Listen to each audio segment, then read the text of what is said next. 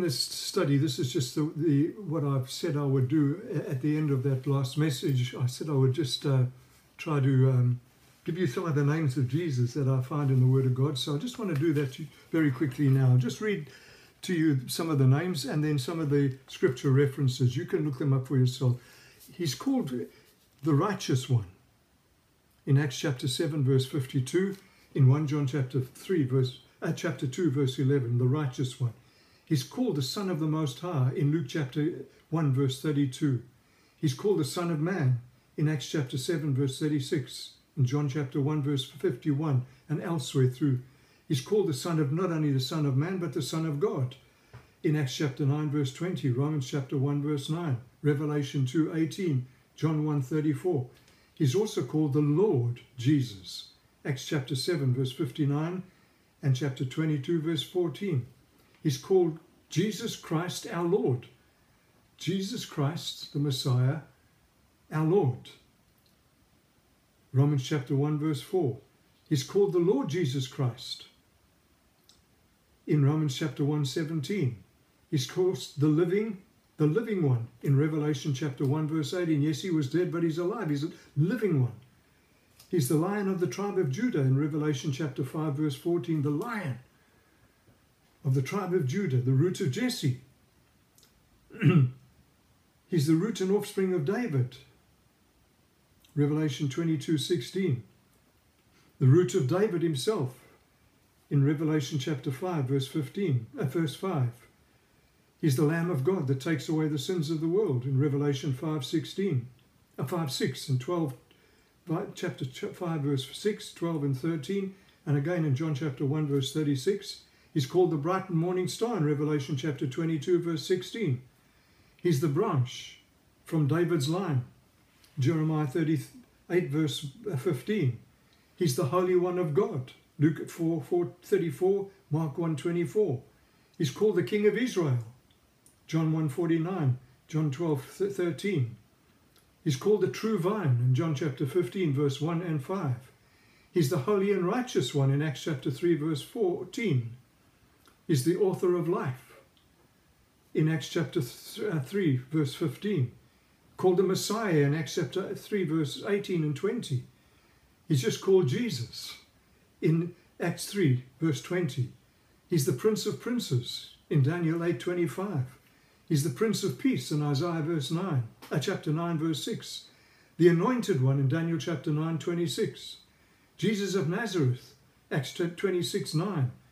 The Word, John chapter 1 verse 1 and Revelation 19:3. The Word of Life in 1 John 1 verse 1. He's called our Advocate in 1 John chapter 2 verse 1. He's called the Amen in Revelation 3:14. The bread of life in John 6:48. The living bread in John 6:51. The Good Shepherd in John chapter 10 verse 11 and 14. The Shepherd and Overseer of our souls in 1 Peter 2:25. Wonderful Counselor in Isaiah 9:6. The King of the ages in Revelation 15:3. The Lord of all lords in Revelation 17:14. The Alpha and Omega in Revelation 22:13. The Overseer of our souls, the Morning Star in Revelation 22 verse 16. And Emmanuel, God with us, Matthew 1:23. Have a look at those names in their context. See what they're really saying. Like I started with that Matthew, and they said in Matthew 1, call his name Jesus, because he will save his people from their sins. Have a look at the context. He will save his people from their sins. All of those in their context tell us so much about the life of Jesus that you and I need to be living out.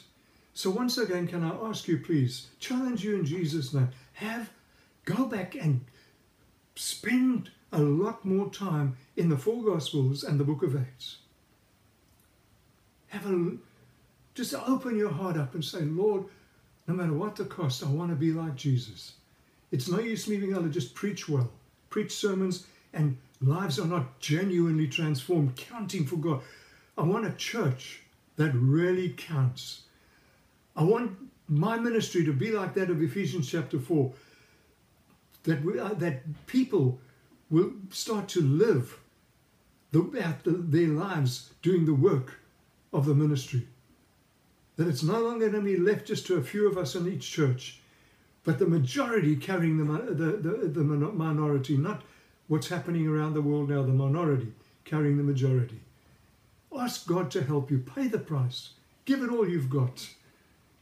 Time's running out. Look around you today. Have a look at what's happening. All the lockdown. How on earth can we look at these things that are happening and not really believe that it can't be much longer before the Antichrist is revealed? Christ is going to return, folk. Once he returns, we can't do any of these things. It's too late then.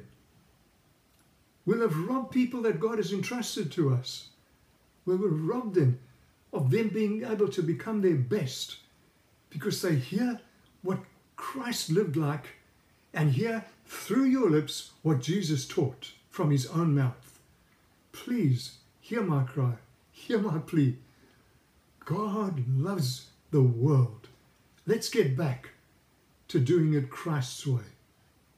May God bless every church around the world, and may God bless all of you that are listening to what I have to say. I don't feel like I've done a good job of this, but man, I know what's in my heart, and I know what part of what's in the heart of God. I'm trying to reveal to you what I feel like God is emphasizing for me to share. So God bless you all. And again, Father, I thank you for the privilege of praying, the privilege of being able to serve you, and the privilege of being able even to share the good news of the gospel with these people who are listening today. I pray you just enlarge every one of their sphere of influence and their capacity for you. God bless your church. Jesus, build that church, and let us be part of that church which the gates of hell have no chance of ever prevailing against. As we stand on your promises, trust you, lean not to our own understanding, and the Holy Spirit is able just to work in and through us. In Jesus' name, amen.